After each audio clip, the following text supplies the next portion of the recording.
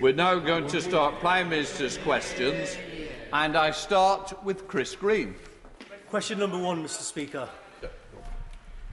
Mr. Speaker, today I'm proudly wearing purple to celebrate International Day for Disabled People, which is, of course, tomorrow. Next year, we will publish our national strategy for disabled people, which will be the most ambitious intervention in this area for a generation, putting fairness at the heart of the government's work and levelling up so that everybody has the opportunity to fully to participate in the life of this country. Mr. Speaker, I know that the whole House will want to join me in welcoming the fantastic news that the MHRA has formally authorised the Pfizer vaccine for COVID-19. The vaccine will begin to be made available across the UK from next week. I would like to pay tribute to and to thank all those who have made this possible. It is the protection of vaccines that will ultimately allow us to reclaim our lives and get our economy moving again. Mr. Speaker, this morning I had meetings with ministerial colleagues and others. In addition to my duties in this House, I shall have further such meetings later today. Chris Green. Thank you, Speaker. I'd like to share the congratulations with the Prime Minister on the creation of this new vaccine and the speed with which it's got out, and to give that congratulations especially to the engineers, technicians and scientists who have delivered it. Now, I believe that we should support the widest distribution and take-up of safe and effective medicines, but does my right friend agree with me that it should always be taken on a wholly voluntary basis by individuals and families? Prime Minister. Absolutely, Mr. Speaker. I strongly urge people to take up the vaccine, but it is no part of our culture or our ambition in this country to make vaccines mandatory. That's not how we do things. We now come to the Leader of the Opposition, Right Honourable Keir Starmer. Thank you, Mr. Speaker. Can I join the Prime Minister in his comments on disabled people? And like the Prime Minister, can I start with the fantastic news about the licensing of a vaccine? This pandemic has caused so much grief and so much loss, but we're now a big step closer to the end of the tunnel. And like the Prime Minister, can I express my thanks, those of everyone in these benches and across the House, to all the scientists who've worked on this and to everybody who's taken part in the trials. Delivering a vaccine fairly, quickly and safely will now be the next major challenge facing the country, and whatever our differences across this House, we've all a duty to play our part in this national effort and to reassure the public about the safety of the vaccine. Mr. Speaker, this morning a priority list has been published for the first phase of the rollout. We understand that around 800,000 doses will soon be available, and that's good news. Because of the 2 doses that will be required, that means 400,000 people can be vaccinated in the first batch. So can the Prime Minister tell the House who does he expect to receive the vaccine next week? Prime Minister. I'm grateful to the right honourable gentleman for his point about the rollout, and let me perhaps just update the House on what the JCVI has concluded so far. And the priority list will be residents in a care home for older adults and their carers to stop transmission. All those 80 years of age and older.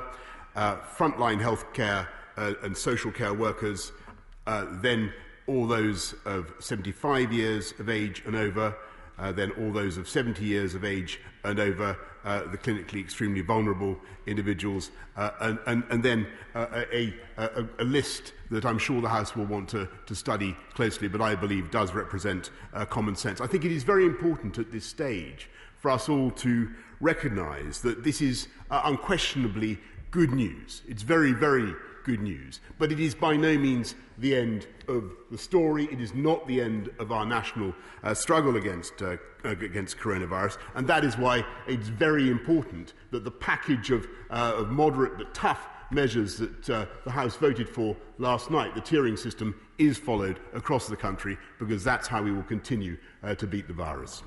Kirsten. Thank you, Mr. Speaker. And the Prime Minister referenced the priority for the first phase, and as he said, the top 2 priority groups are residents in care homes for older adults and their carers, all those 80 years of age and over in frontline health and social care workers. Now, I'm not criticising that list in the slightest, but it's obvious that that's more than 400,000 people, and the Prime Minister will understand how anxious people in those particular groups are after having sacrificed so much. So can the Prime Minister tell us the answer to the question that they're going to be asking this morning, which is, when does he expect that all people in those two top groups can expect to be vaccinated? Prime Minister. Mr. Speaker, I think at this stage it is very, very important that people do not get their hopes up too soon about the speed with which we will be able to roll out this vaccine. It is beginning, as my right honourable friend, the Health Secretary, has said, from next week. We are expecting several million doses of the Pfizer-BioNTech vaccine before the end of the year. We will then be rolling it out as fast as we possibly can. But that's why I put so much emphasis, Mr. Speaker, on the continuing importance of the tiering system of mass community testing at the same time as we go forward through these tough winter months, because we will need, at the same time as we roll out the vaccine, and he's right to ask about timetables, but as we roll out the vaccine over the next few weeks, Mr. Speaker, we will need to keep that tough tiering and testing regimes in place. Gustav. Thank you, Mr. Speaker. Can I press the Prime Minister a bit further about the plan for care homes? And I do so because we all want this to work, because that top category is residents in care homes. And that will obviously be a huge concern for many people. This morning, the Welsh Government has already raised some serious practical problems about the delivery of vaccines into care homes. That's bearing in mind the temperatures at which the vaccines have to be stored. Now, the Prime Minister must know this is going to be a four-nation problem, must be aware that this problem would arise. And obviously we all want to overcome this problem, and it's in that spirit that I asked the Prime Minister what plans has he put in place to address these particular problems of getting the vaccine safely and quickly into care homes, given the practical difficulties of doing so and the anxiety that those in care homes will have about getting it quickly. Prime Minister. Well, he is entirely right to raise the issue of care homes and our ability to distribute this particular type of vaccine rapidly into care homes, because it does need to be kept at minus 70 degrees, as I think the House understands. So there are logistical challenges to be overcome to get vulnerable people the access to the vaccine that they need. We are working on it with all the devolved administrations in order to ensure that the NHS across the country is able, and it's the NHS that will be in the lead, is able to distribute it as fast and as sensibly as possible to the most vulnerable groups. But he's right to raise that particular logistical difficulty. That's why it's also important that we get the AstraZeneca vaccine, which we hope will also come on stream. And while he's paying tribute to those who have been involved in the vaccines, perhaps he could also pay tribute to the work of the Vaccine Task Force, which secured the deal with Pfizer and which he, I think, criticised only a few weeks ago. Gustav. Well, I pay tribute to everybody who's got us this far, and we'll work with all of them to get us where we need to go next. This has to be something which we all pull together to deliver this as quickly and safely as possible over the next few months, and I've made that offer to the Prime Minister before, and I do it again. And it's really in that vein that I turn to the next question, which is public confidence in the vaccine, which is a real cause for concern, because that's going to be crucial to the success of getting this rolled out across the country, getting our economy back up and running. As the Prime Minister knows, we've got the highest regulatory and medical safety standards in the world, but it's really important we do everything possible to counter dangerous, frankly life-threatening disinformation about vaccines. We on this side have called for legislation to be introduced to clamp down on this, with financial penalties for companies that fail to act. So will the Prime Minister work with us on this and bring forward emergency legislation in the coming days, which I think the whole House would support? Prime Minister. Well, Mr. Speaker, we are, of course, working to tackle all kinds of disinformation across the internet, and he's right to single out the the anti-vaxxers and those who I think are totally wrong in their approach, and he's right to encourage take-up of vaccines across the country. And we'll be publishing a paper very shortly, Mr. Speaker, on online harms designed to tackle the very disinformation that he speaks of. Keir Starmer.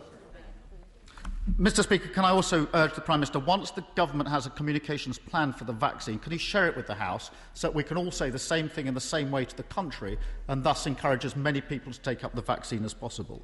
Now, the arrival of vaccine is obviously wonderful news, but it will come too late to many who've lost their jobs already. And I want to turn to the collapse of the Arcadia Group and Debenhams in the last 48 hours. That's put 25,000 jobs at risk and obviously caused huge anxiety to many families at the worst possible time and threatens to rip the heart out of many high streets in our towns and cities.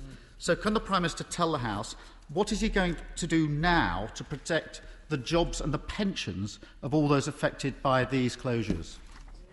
Prime Minister. Mr. Speaker, we're looking at what we can do to protect all the jobs that are being lost currently across the country, and my right honourable friend, the Secretary of State for Business, Enterprise and Skills, has written to the Insolvency Service to look at the conduct of the Arcadia directors, and we will be doing everything we can to restore the high streets of this country with our £1 billion High Streets Fund and the Levelling Up Fund, Mr. Speaker. But I must say, I think it is a bit much that the right honourable gentleman should attack the economic consequences of the fight against coronavirus, when last night neither he nor his troops could be bothered to vote for measures, sensible, balanced measures that would open up the economy and allow businesses to trade, Mr. Speaker. How can he attack the economic consequences of our battle against coronavirus when he won't even support measures to open up the economy? Keir Starmer. Mr. Speaker, when I abstain, I come to the House and explain. When the Prime Minister abstains, he runs away to Afghanistan and gives the taxpayer a £20,000 bill. Mr. Speaker, on the question of jobs, there are serious questions that need to be answered about the collapse of these businesses. And I don't want the Prime Minister to deflect from that and what it means for these many families, because this isn't an isolated incident. Over 200,000 retail jobs have been lost this year. That's 200,000 individuals and their families. 20,000 stores have been closed on our high street. And that's before the latest restrictions. Now, I suspect if we'd seen that scale of job losses in any other sector, there would have been much greater action already.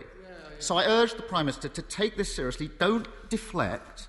As well as providing emergency support, will the Prime Minister work with us, with the trade unions and the sector, to finally bring forward a comprehensive plan to save retail jobs and to provide the sector with the much greater support it needs through this crisis? These are real people, Prime Minister, with real jobs, this family, who are facing the sack. They really need to hear from you. Prime Minister. Mr. Speaker, we're of course supporting every job that we possibly can, as we're supporting every life and every livelihood, Mr. Speaker, with a £200 billion programme. But I'd take him more seriously, frankly, if he actually could be bothered to vote for a moderate programme, to keep the virus down and open up the economy, Mr. Speaker. And we're getting on with our programme, as I say, of rolling out the vaccine, of sensible tiering measures, in addition to which, Mr. Speaker, we are delivering 40 more hospitals and 20,000 more police officers. And he talks about abstention, Mr. Speaker. When it came to protecting our veterans from unfair prosecution, he chose to abstain. When it came to protecting the people of this country from coronavirus at this critical moment, he told his troops to abstain, Mr. Speaker. Captain Hindsight is rising rapidly up the ranks and has become General Indecision, Mr. Speaker. That's what's happening, I'm afraid, to the right honourable gentleman. He dithers. We get on with the job. Imran Hamad Khan. Mr. Speaker, next week marks 1 year since the Prime Minister won a mighty majority. His bold vision turned the red wall blue, ensuring our communities would no longer be neglected. As part of the PM's plan to level up, a new infrastructure bank has been promised. Mr. Speaker, you know Wakefield as the crossroads of the kingdom. our cathedral spire, the tallest in God's own country, and historically the principal city of West Yorkshire, and the pulsating, oxygenating heart of the Red Wall, all make it the perfect city for the new bank's home. Will my right honourable friend, the Prime Minister, commit to establish the new infrastructure bank in Wakefield and restore my city's glory? Prime Minister. Well, my honourable friend is a magnificent doughty campaigner for Wakefield, and I know that my right honourable friend, the Chancellor, will listen very closely to his call for the National Infrastructure Bank to be established in Wakefield, and he should wait on events, Mr. Speaker. Let's head up to Scotland with the leader of the SNP, Ian Blackford. Ian Blackford. Thank you, Mr. Speaker. This morning, for the first time in months, people have woken up with a genuine sense of hope. The news on the vaccine approval is the news that we've all been waiting for. But, Mr. Speaker, for many, that hope on the horizon remains far too distant. There are millions who still haven't had a single penny of support from this UK government. As others rightly received help, they received none. Prime Minister, yesterday I met with Excluded UK, who represent many of these 3 million citizens. For the last 9 months, the excluded have been living without any help, without any hope. And it is now, tragically, costing lives. Prime Minister, they told me something genuinely shocking. They are aware of 8 people who have taken their lives in the last 10 days. 8 people in 10 days. Prime Minister, we're now a little over 3 weeks from Christmas. These people need help. Will the Prime Minister commit to looking again at the support package for the excluded to ensure no one is left behind? Prime Minister. Well, I obviously sympathise very much, Mr. Speaker, with those who've taken their lives and their families, and this has been a very tough time for the country. We're investing massively in mental health support across the country, as he knows, which flows through in Barnett Consequentials to obviously to Scotland, and we put in a huge package of support. He knows this, but I must repeat this for self-employed people across the country. And I know there are hard-to-reach people, but they are also supported with the increases in universal credit and the many other means of support that are currently on offer, Mr. Speaker. And I think when you look at the overall level of support this government has given to people across this country, it compares favourably with any other government around the world. Returning to Ian Blackford. Ian Blackford.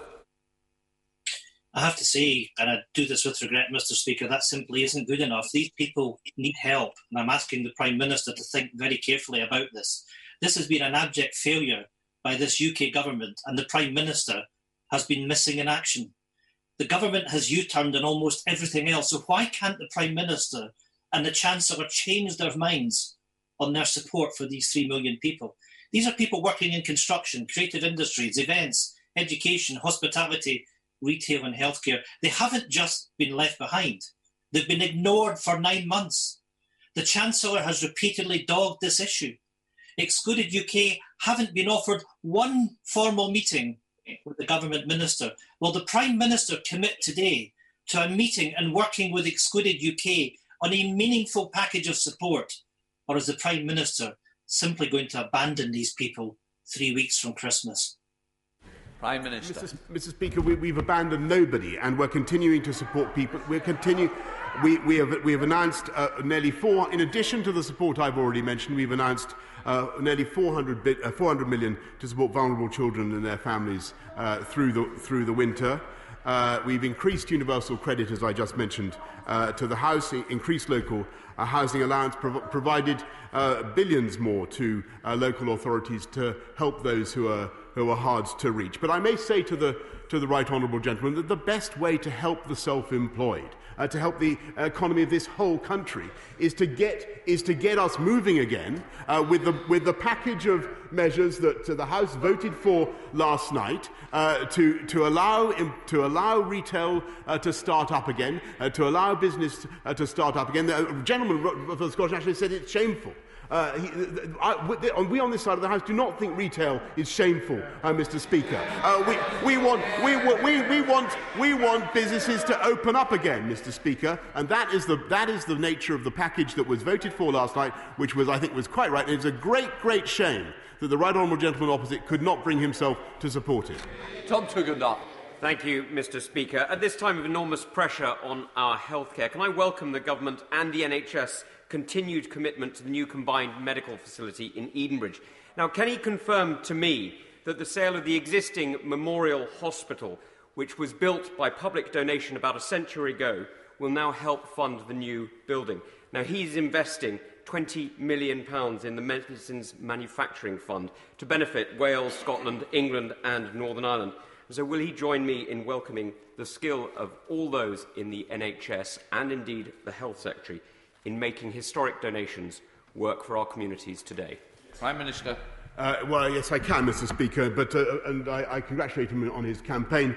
Any decision to allow for the sale of the hospital is, of course, a matter for the local CCG, but I know that he is fully supporting the £12 million that we put in for the development of a new health and wellbeing centre for Edenbridge. Let's head to Wales with Liz Saville-Roberts. Liz Saville-Roberts. Diolch yn fawr, Lefarydd. And first of all, I'd like to add my voice to welcome the licensing of the vaccine. This really is a ray of light in dark times. But last week, his government published their statement of funding showing a reduction in the amount Wales receives through transport spend in England from 80.9% to 36.6%. This reveals in black and white the iniquity of the rail betrayal being inflicted on Wales. Welsh taxpayers are paying for English transport and HS2, but we don't get a fair return.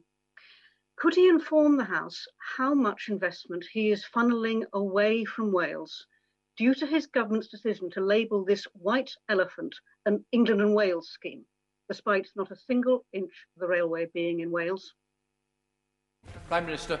Sorry, Mr. Speaker, I simply failed to recognise the characterisation that the right honourable lady makes of investment across the whole of the UK. The Welsh Government will receive an additional £1.3 billion next year. We're providing £240 million more to support Welsh farmers, £2.1 million to support fisheries in Wales. And the last time I looked at transport in Wales, the Welsh Labour government spent £144 million on plans for a bypass, an M4 bypass, which they then junked, Mr. Speaker.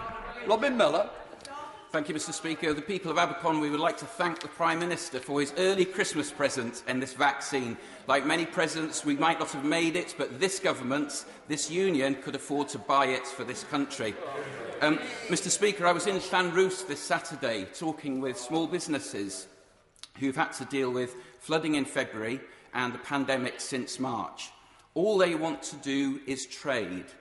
So will my right honourable friend join me in thanking Siop Flodau, Siop Sioned and Emma James Cakes for battling through a really difficult 2020? And does he agree that this news of a vaccine and its licensing gives real hope to these three women, these three entrepreneurs and thousands like them across the UK, hope for a better 2021? Thank you. Prime Minister. Yes, indeed, Mr. Speaker. I congratulate the three female entrepreneurs that he mentions, and they will be helped. They will be helped by the vaccine, and they will be allowed to do business again. And what a shame it is, Mr. Speaker, that our programme, sensibly, safely to open up the economy, wasn't supported by the right honourable gentleman. Let's head up to Preston with Sir Mark Hendrick. Sir Mark. Mr. Speaker, the Prime Minister has put at risk the Good Friday Agreement and peace in Northern Ireland after promising the people of this country he wouldn't. He promised the country a world-beating test, track and trace system and conveniently forgotten to provide the track and trace part of the promise. He promised an oven-ready deal with the EU to win the 2019 general election, and we look like having no deal. When will the Prime Minister follow through and deliver on his promises instead of behaving like a second-hand car salesman?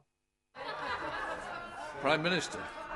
Well, if the honourable gentleman is saying that he wants to keep this country in the EU, then which I think was the gist of what he was saying, Mr. Speaker, then he's going to be sorely disappointed, and so will the party opposite.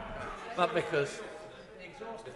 Thank you, Mr. Speaker. They said that Britain was a nation of shopkeepers, and in Stockton, we're proud to have some of the best retailers in the country. They've had a tough year. They're grateful for the support they've received from the government, but remain concerned about the future of business rates.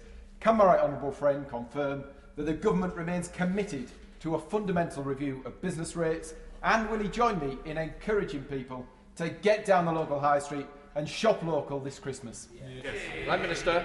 Yes, indeed, Mr. Speaker. My own friend reminds me it is Small Business Saturday this Saturday, and everybody should be shopping local. But I can also tell him that the Treasury is considering responses to the call for evidence on business rates ahead of the review's conclusion in the spring.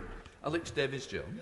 Mr. Speaker, we all know it will take a long time for many industries to recover from the impact of coronavirus. The aviation sector and its supply chain, which supports almost 250,000 jobs, has been uniquely impacted. Many workers and their families at GE Aviation in Pontypridd have been financially ruined, and I know that this is sadly a familiar scenario for families up and down the country. The Prime Minister urgently needs to wake up to the situation. So will he therefore commit to a sector-specific support deal to save our aviation industry before it's too late? Prime Minister. Well, Mr. Speaker, we're doing a huge amount to support our aviation industry, but I appreciate the stress and difficulties that many families are in at the moment because of the threats to that sector, which are global, alas, because people just aren't flying in the way that they were before the pandemic. But I have every hope that it will bounce back very strongly, particularly in this country, which is a world leader in aviation, once we get the economy moving again, as I hope we can. Dr. Liam Falk.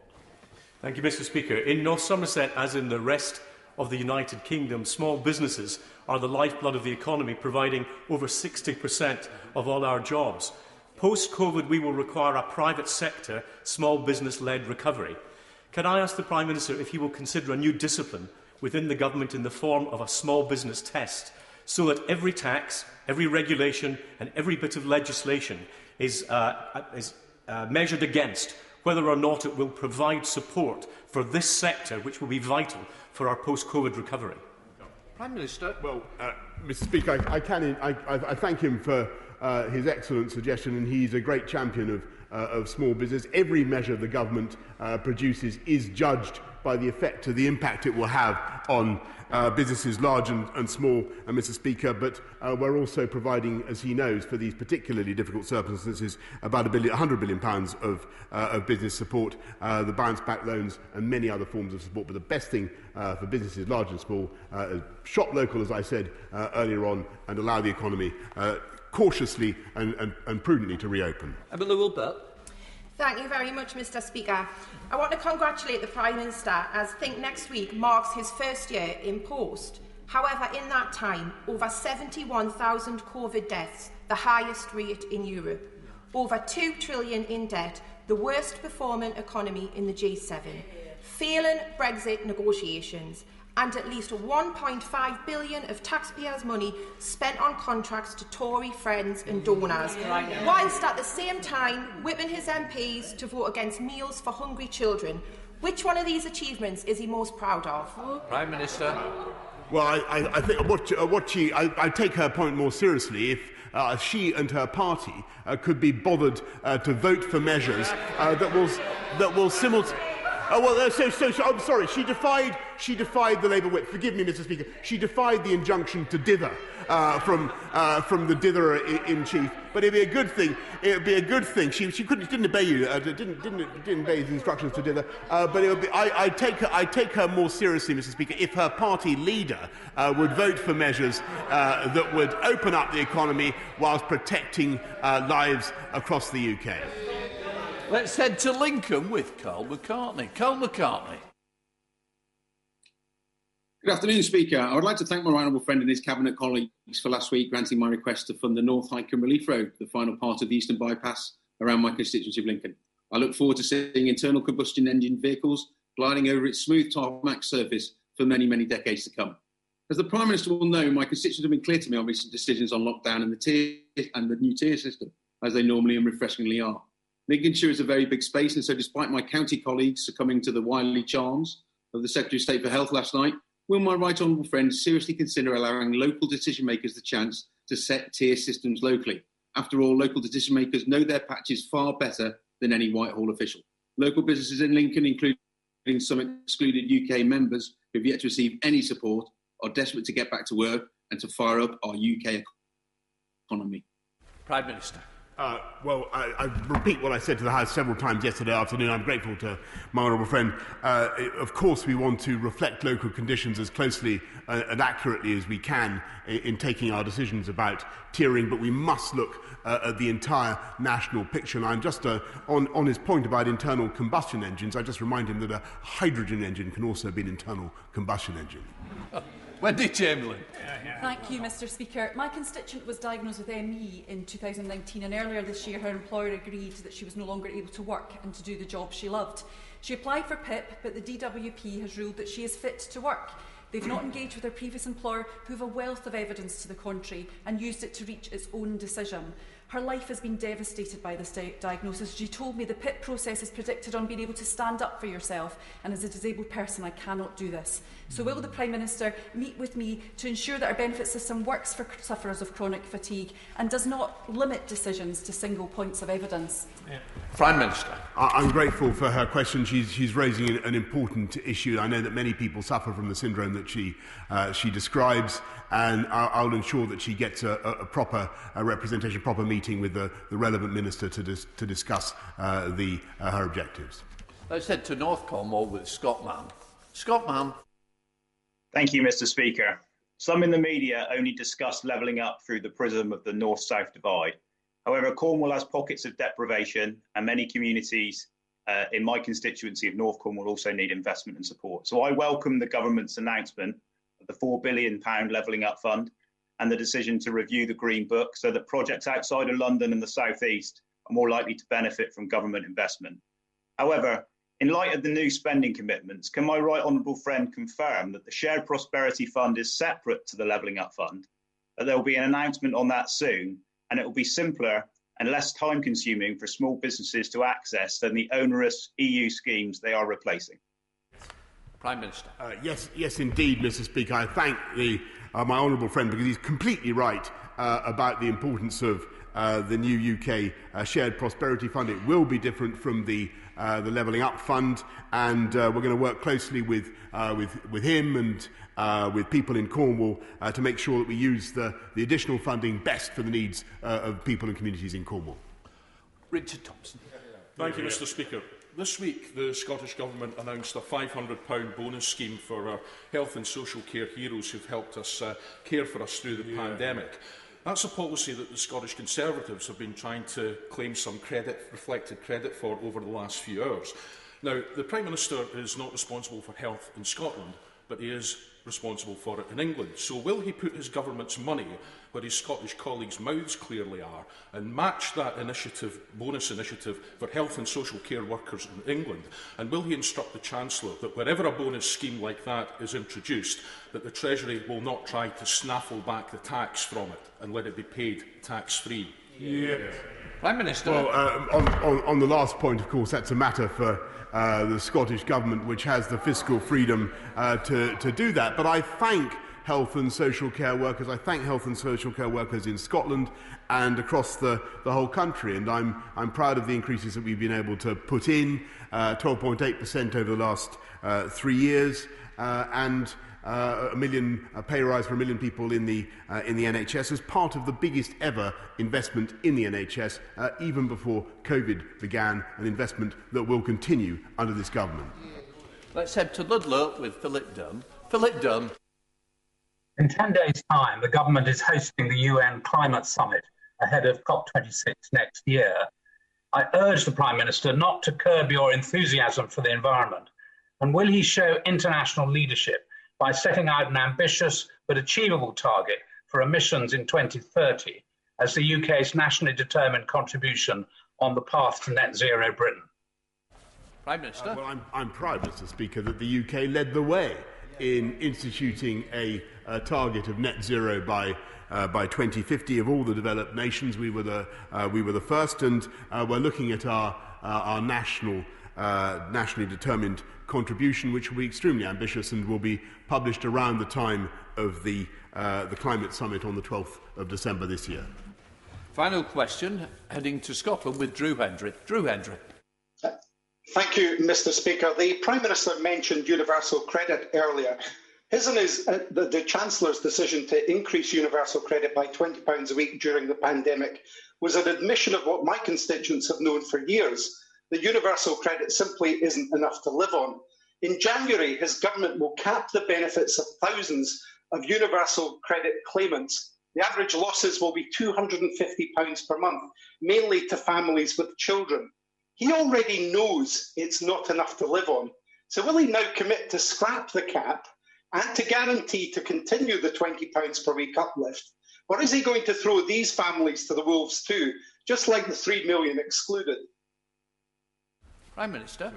Mr. Speaker, I just repeat the point I made earlier on about the huge sums the government has invested in looking after families' lives and livelihoods across the whole of the UK, well north of £200 billion now, an uplift of universal credit, as he rightly says, of £1,000, and we will continue to support families across this country throughout the pandemic. But the objective must be, as I hope he would agree, to get the economy moving again and get people back into work in the way that I think everybody would want. And it is a fact, Mr. Speaker, that under this government, in spite of all the difficulties we have faced, the unemployment rate is lower in the UK than it is in France, in Spain, in Italy, in Canada and the United States. And we will continue to work to look after every job that we can.